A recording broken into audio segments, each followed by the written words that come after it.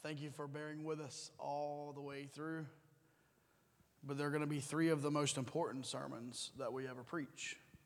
As you well know, if you've been somewhat keeping up with where we are and how we've gone through the book of Mark, we've seen the entire life of Christ. And it's come to this final week, this Passion Week. And the most important things, we are now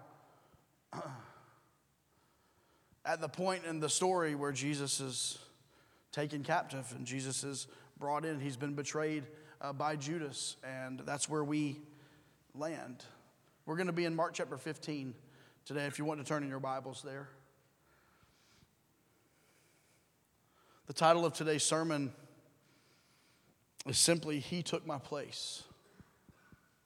He took my place. The songs we sang this morning, the Lamb of God in my place. His blood was poured out, and my sin was erased. It should have been my blood poured out. My question for you this morning is, do you believe what we sang today? That the Son of God truly was slain for us, that He was on that cross and that He died, and that He didn't just die for the world, but that He died for you. And that He loves you. And that He wants a relationship with you. And may I say, if we believe what we sang today, then He has owed our hearts. He has owed our lives. He has owed our worship. And may I just, if I can be so bold, if it's not true what we sang today, then get a head start to the restaurant. Because there's no reason for us to come together. If what we sang about today is not true, football season's coming up. I'll get Panthers season tickets. Right? I mean, at the end of the day.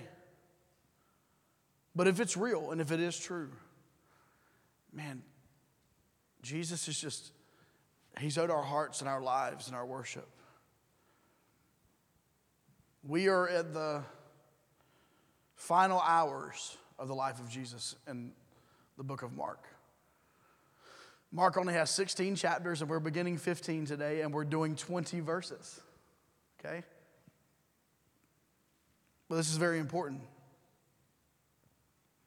We're in the final hours of the life of the Savior of the world. And the people, the general public, the leaders of the church, they are still as confused as ever. They are still rejecting, questioning, and now they've taken Him into captivity. Verse 1 of Mark chapter 15. You can follow along in your Bibles in an app or on the screen this morning. Immediately in the morning, the chief priests held a consultation with the elders and scribes and the whole council. And they bound Jesus and led Him away and delivered Him to Pilate. Then Pilate asked Him, "Are you the king of the Jews?" And He, Jesus, answered and said to him, "It is as you say." And the chief priests accused Him of many things, but He answered nothing. Then Pilate asked Him again, saying, "Do you answer nothing? See how many things they testify against you?" But Jesus still answered nothing, so that Pilate marveled. Now at the feast He was accustomed to releasing one prisoner to them, whomever they requested. And there was one named Barabbas, who was chained with his fellow rebels that they had committed murder in the rebellion. Then the multitude, crying aloud, began to ask Him to do just as He had always done for them. Pilate answered them, saying, "Do you want me to release to you the king of the Jews?" Hey, we're going to release a prisoner. Certainly you want me to release this man Jesus. "Do you want me to release to you the king of the Jews?" For he knew that the chief priests had handed him over because of envy. He knew that he had been falsely arrested. Verse 11, but the chief priest stirred up the crowd so that he should rather release Barabbas to them.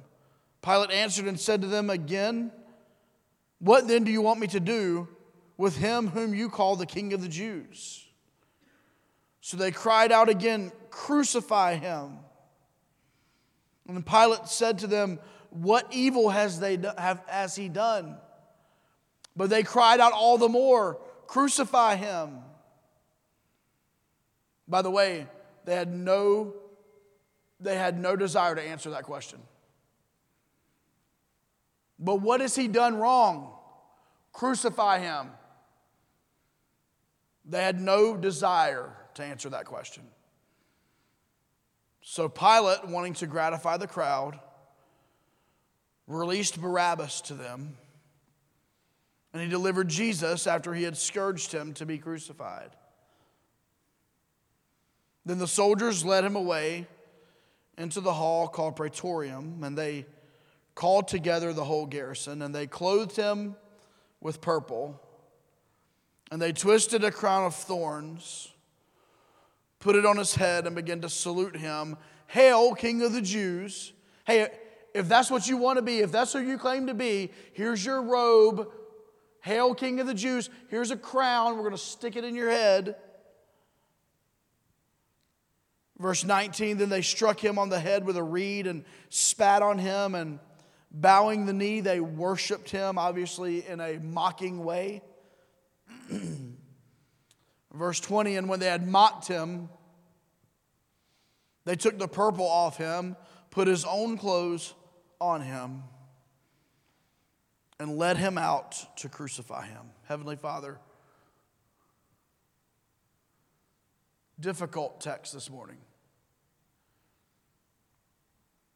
I pray that our hearts be fixed on Jesus. It's in his name we pray. Amen. Amen. Tough, isn't it? It's tough to read. It's tough to read those words. It's tough to try to grasp, especially those last 4 or 5 verses and what happened to Jesus. If you think about the crowd, you think about everybody together there. Pilate, as we can tell in this rendition of this story and then in the other Gospels as well, I believe Pilate believes that Jesus is who he says he is. I believe Pilate, for all that he could muster up, says, man, this guy's done nothing wrong. But Pilate had a crowd to please. Now, if I was a younger pastor, I'd preach this entire message on, you don't need to please the crowd. There's a tiny truth there. Tiny. I'd have done like a 3-part series on it. But Pilate pleased the crowd. And not necessarily just the crowd. I mean, that was the tradition of the day. We could start a series on that. He wanted to appease the tradition. But Pilate gives him over. If you notice the symbolism, Pilate washes his hands. Almost as if to say, don't put this on me. This was your decision. But he took my place. Jesus took my place. We're not at the cross yet. So what are we talking about today? Look at number 1, the Savior before Pilate. The Savior before Pilate, the first 5 verses. Immediately in the morning, the chief priests had a consultation with the elders and scribes. Whole council, they bound Jesus, they led him away, they delivered him to Pilate. Pilate asked him, are you king of the Jews? He says, it is as you say. Chief priests then began to accuse him of many things. He never opened his mouth. He did not answer them. You can only imagine what they accused him of. He didn't say a word. Then Pilate asked him again, saying, do you answer nothing? See how many things they testify against you? But Jesus still answered nothing, so that Pilate marveled. Remember, Pilate believed. Jesus, stick up for yourself. Do you hear what they're saying about you? Are you sure you have no answer? I believe if you or I were in that position. And just falsehood after falsehood after falsehood was publicly being spoken about us. I believe there would come a point where every single one of us would stick up for ourselves. We would all stand up for ourselves. Say, no, what you're saying is false and untrue. But Jesus didn't. Now, a portion of the book of Mark that we will refer back to during the crucifixion was in the previous chapter. It's because Jesus knew that it was time. It's because Jesus knew. He prayed to ask the cup to be removed from him, and it was not the Father's will. It was the Father's will that Jesus go to the cross. We know that Jesus, before Pilate, had been seen before the Sanhedrin, that he had quietly and humbly once again confirmed that he was the Son of the living God, the Christ. The Sanhedrin went crazy. They condemned him. They mocked him. They spit on him. And they sent him here to Pilate to, once again, from an outsider's perspective, maybe there was a chance Jesus was going to get let free or set free or let go. But Pilate was the governor of the region, if you want to look at it that way, the governor at the time, and he ultimately gave in and gave the people what they wanted. The tradition that they always wanted was to release a prisoner of their choice. This morning, he died for us. He took my place. He took your place. Secondly, I want us to see the Savior in place of Barabbas. And I want you to key in and I want you to listen. Now the feast, verse 6, he was accustomed to release. Now at the feast, he was accustomed to releasing one prisoner to them, whomever they requested. There was one named Barabbas who was chained with his fellow rebels that had committed murder in the rebellion. So he was a murderer, this Barabbas. He was evidently a well-known murderer. It must have made the news, okay? Then the multitude, verse 8, crying aloud, began to ask him to do just as he had always done for them. So from what we gather, the crowd says, hey, release a prisoner. Release one of the prisoners as is custom. Please release a prisoner. And Pilate takes for granted, verse 9, he answered them saying, do you want me to release to you the King of the Jews? Hey, if you want a prisoner, you want Jesus? The one in whom I find no fault? The one in whom I don't see what you guys are talking about? Because he knew in verse 10 the chief priest had handed him over strictly because of envy. Pilate knew that the common folks, many of the common folks had been healed by Jesus. The chief priest knew and Pilate knew that many of the common folks had started to follow him with their life. But the chief priests had a lot of power. Verse 11, they stirred up the crowd so that he should rather release Barabbas to them. I don't know how this worked, but there must have been religious leaders and church leaders and priests that were amongst the crowd going, no, you don't understand. Trust me. Jesus is a liar. Trust me. We would rather have Barabbas walk in the streets than Jesus. Just trust me. Just say it. Just say it with me. Release Barabbas. Just say it with me. Come on, you ready? 1, 2, 3. Release. And that persuasion and that manipulation by the religious leaders, pause on that one. Beware. Manipulation by religious leaders and spiritual leaders. Beware. The chief priest stirred the crowd up in verse 11 so that he should rather release Barabbas to them. Pilate answered and said to them again, what then do you want me to do with him who you call the King of the Jews? He says, okay, if you want me to release Barabbas to you, what are you saying about Jesus? They cried out, crucify him. Crucify him. What has he done? What wrong has this man done? Crucify him. Not Barabbas. Release Barabbas. Crucify Jesus. So Pilate, gratifying the crowd, released Barabbas to them. And he delivered Jesus after he had scourged him to be crucified. There's a lot here.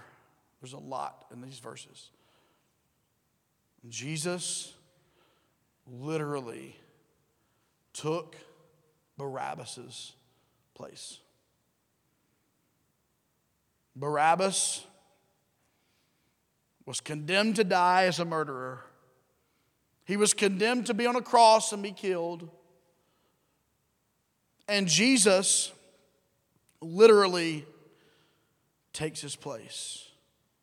As the crowd cries, "Crucify him," Jesus steps into the guilty chamber as Barabbas walks out, the liberated one. I wish that I could do this text justice. But there's a pretty popular video. Pastor Judah Smith pastors out in the state of Washington. Instead of ripping off a lot of his content and being that guy, I believe what's best for us today is to hear directly how Jesus was loving Barabbas.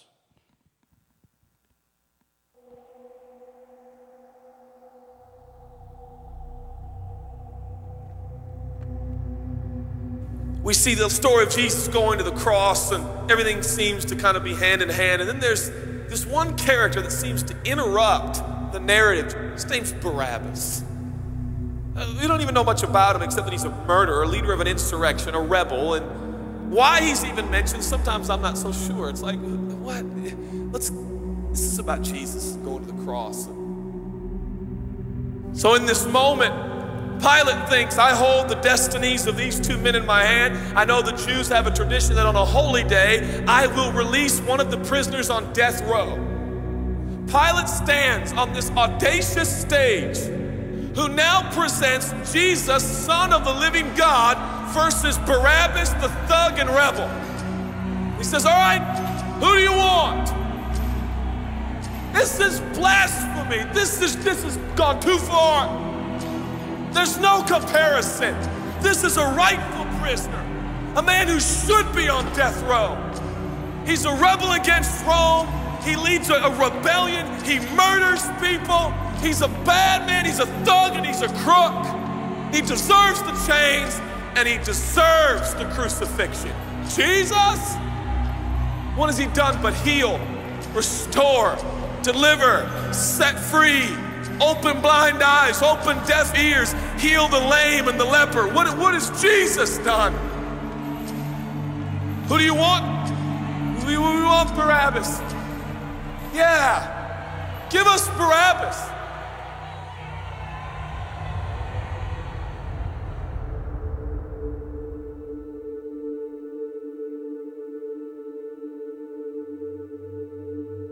People say, give us Barabbas. The Roman soldiers come up and they put the key in and they unlock Barabbas from his chains and shackles. And he walks down the platform, welcomed by all of his thug friends. Yeah, the people love me. Yeah, that's right. I don't even know who this Jesus guy is, but all I know is my people love me.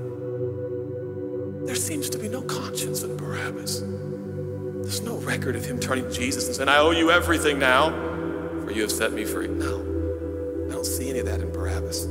And God knew that. Jesus stood there, silent, for he knew the will of the Father. He said, it's fine, Father. Let him have Barabbas. For Jesus knew that the Father would have to treat Jesus like Barabbas so he could treat Barabbas like Jesus. Barabbas thought it was the people that set him free. No. It was the love of the Heavenly Father. When I look at this story, I realize who Barabbas really is. That's me. That's you. felt, I was reading this the other day, and I felt God speak to me. I love Barabbas. I love him. But God, he's a bad man. I love him. And I wanted him to go free. But didn't you know that he probably would have never acknowledged the free gift? Yeah, but I love Barabbas. For while we were still sinners, Christ died for us. God sent his son for Barabbas, even the one he knew would walk away from Jesus and his free gift and never come back. He loves him. And the nerve, the gall, and the audacity of believers to think, I got saved by grace, but now that I'm in this deep, dark place of bondage, I better work hard to get myself out. What? That's the opposite of the gospel. Are you bound? Are you held under the power of this temptation, this sin, the sexual urges? Do you feel like it's controlling you? What are you gonna do?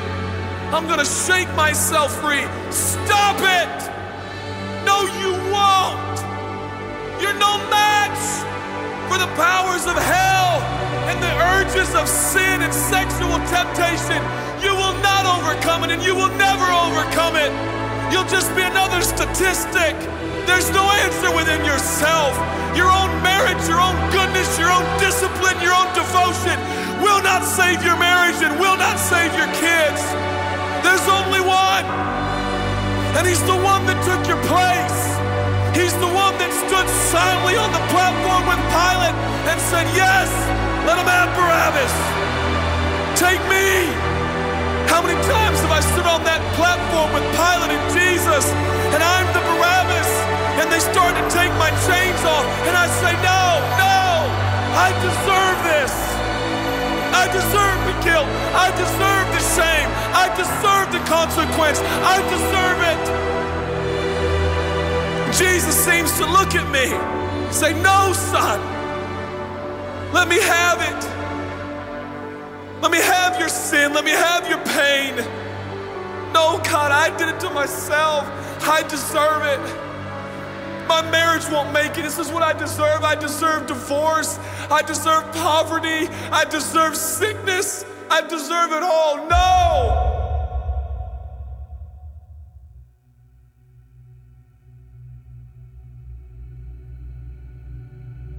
God, I'm so ashamed. Give me your shame.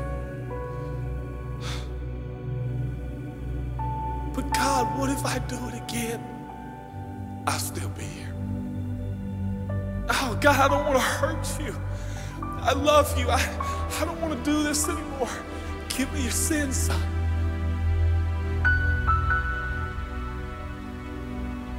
This is all we got. It's all I got. It's all you got. We can play games. We can play church games. We can pretend like some people are better than others and that's why they're blessed, or we can all come to the honest conclusion that it's God. And it's God alone. The greatest challenge is not your discipline, your devotion, your focus. Your greatest challenge is believing the gospel. Could it be that there's a God with a love so scandalous, so wide, so deep, so vast, so high, so expansive, so welcoming, so inclusive? Let me have your sin, son. Okay. And I give him my sin. And I stand in this empty space of forgiveness and acceptance while Jesus walks off to the cross that I deserve. I see him walking to the post to be whipped. As I stand a free man, all the attention is turned now. And I feel the love of God saying, go, son, live your life. I'll pay the price. Where did we get off? Thinking that we were gonna set ourselves free. It's still Jesus. It'll always be Jesus. It'll never stop being the power of Jesus. If his blood is sufficient for your salvation, his blood is sufficient to sustain you through every challenge and every sin and every temptation. Jesus is enough.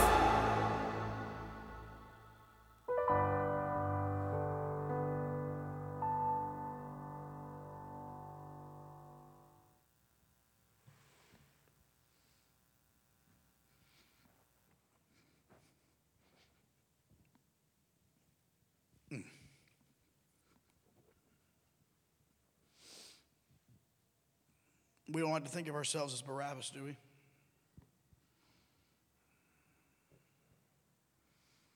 We were the murderer.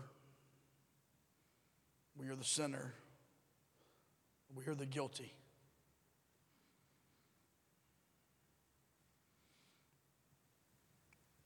And an omniscient, all-powerful, sovereign God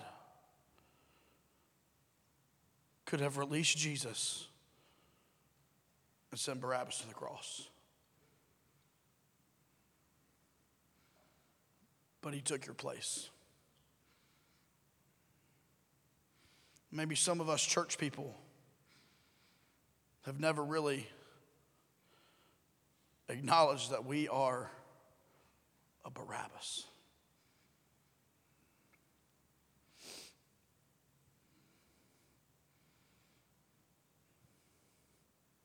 And as Jesus was taken into captivity, as Jesus was placed in line to head to the cross,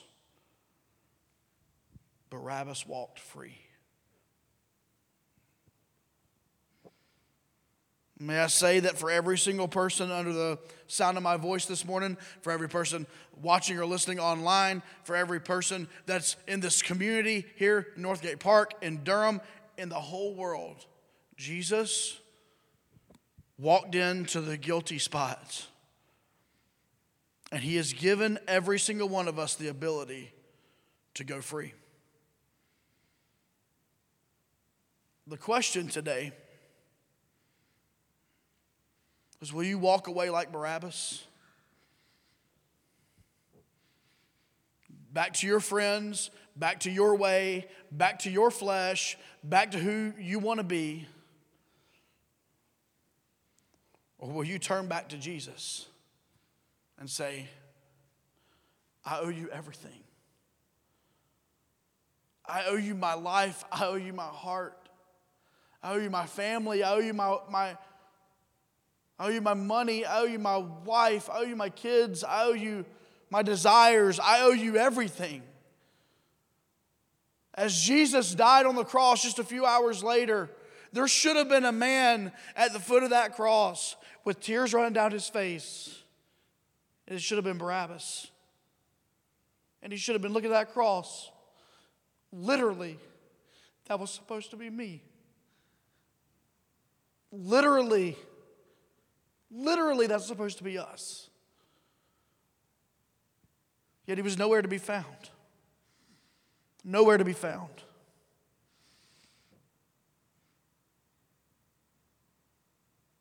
The name Barabbas means son of a father.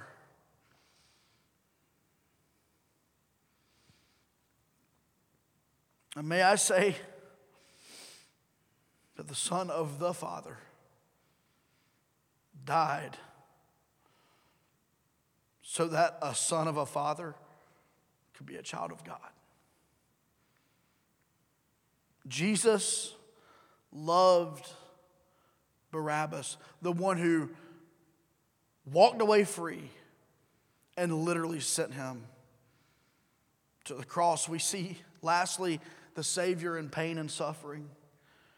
In verse 16, the soldiers led him away into the hall called Praetorium, and they called together the whole garrison. They clothed him with purple. They twisted a crown of thorns and put it on his head and began to salute him in mocking, "Hail, King of the Jews."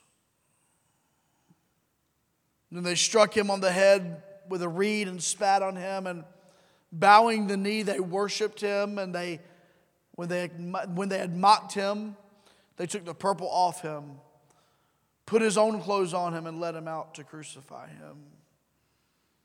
Can you picture it this morning? Can you picture Jesus beaten. Can you picture them tearing off his clothes? And we know this in the life of Christ, that Jesus was not, he didn't wear the purple robe. He traveled from place to place. He didn't even have a home base necessarily to lay his head. And took those old clothes, those old dirty clothes, and stripped them off of him, and honestly probably publicly in humiliation, and put on him a purple robe to worship the King. Oh, you want a crown? No, not a crown of gold. Let's get thorns and literally weave these thorns together and create a crown. Let's push it in on your head so that it penetrates the skin.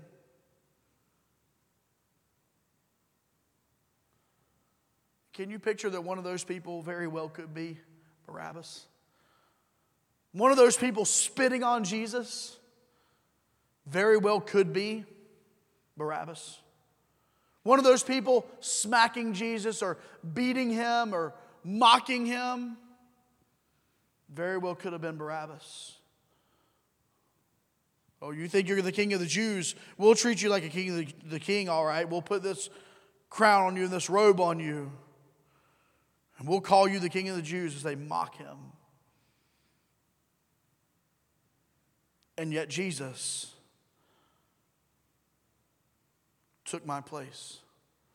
And yet Jesus took your place. And yet Jesus took the place of Barabbas.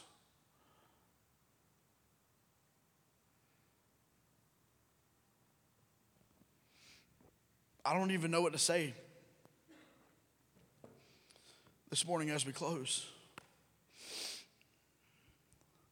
except that there is not a more vivid picture of the gospel of Jesus Christ than what we just talked about this morning. There is not a more clear picture of the grace of God than how Jesus treated Barabbas. I'm going to ask you a question this morning. Have you ever seen yourself as Barabbas?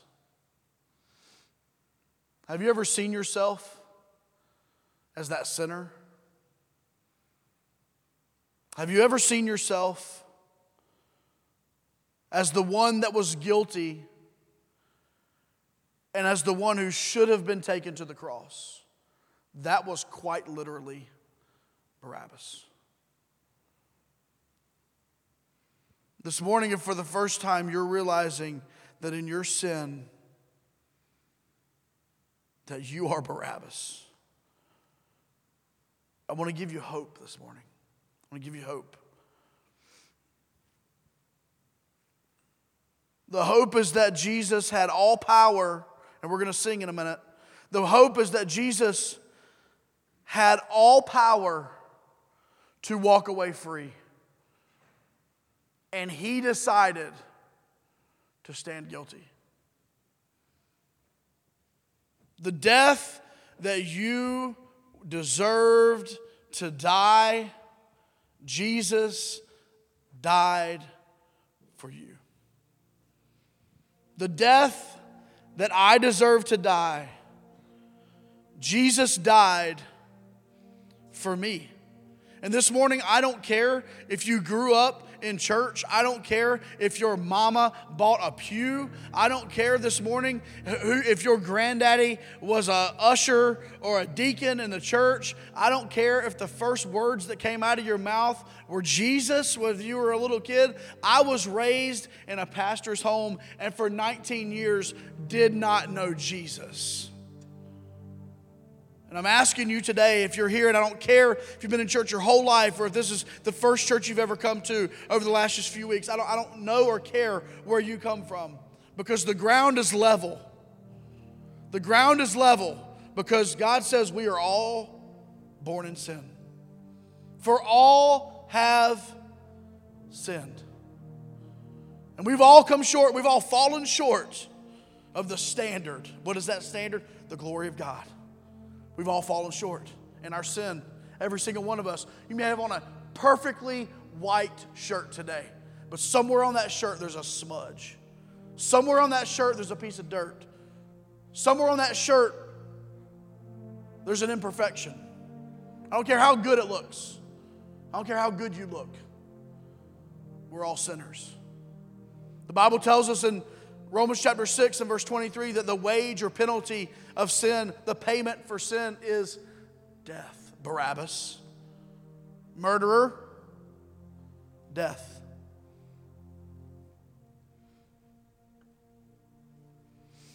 But God, Romans 5:8, demonstrated his love toward us in that while we were still sinners, Christ died for us. That's what we just talked about. Barabbas, die. No, Barabbas, free Jesus to die. He literally died the death that you deserve to die. The wages of sin is death. The gift of God, what does he want to give you?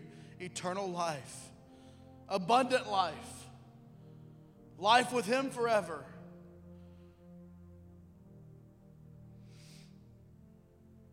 He died. He didn't stay dead. He was buried and he rose again. He did that to show his power, the power of the gospel. He did that to show his power, the power over sin, the power over the grave, the power over hell. Would you turn to Jesus today? You say, but I've turned to the church. I didn't ask you that. Would you turn to Jesus? But I was raised I didn't ask you that. When I tell you that for 19 years I was a pastor's kid in church, I promise you I could run circles around people in what the Bible said about fill in the blank. I promise you I could do that. I promise you that when it was the right time to say brother or sister, I knew when to say it. I promise you that when it was time to stand up, I knew when to stand up. When it was time to sit down, I knew when to sit down. I promise you, I knew how to fill out reports that I was doing really, really well as a little Christian boy. And I was lost, man. I was lost. That's you today, and you're lost, and you know it. We're going to sing about the most important thing that's ever happened on the face of this earth, aside from the resurrection of Christ, and that is the Lamb of God in my place. It was my death that you died. Thanks for listening today. If you're listening for the first time, we would love to hear from you. Maybe you have a question about the gospel of Jesus. If so, we'd like you to send us an email at hello@keystonerdu.church. If you're a regular listener to our podcast and you would like to donate to the media and outreach ministries at Keystone, your gift would allow us to do more in an effective way to get the gospel out. Thank you for partnering with us in ministry in Durham and around the world.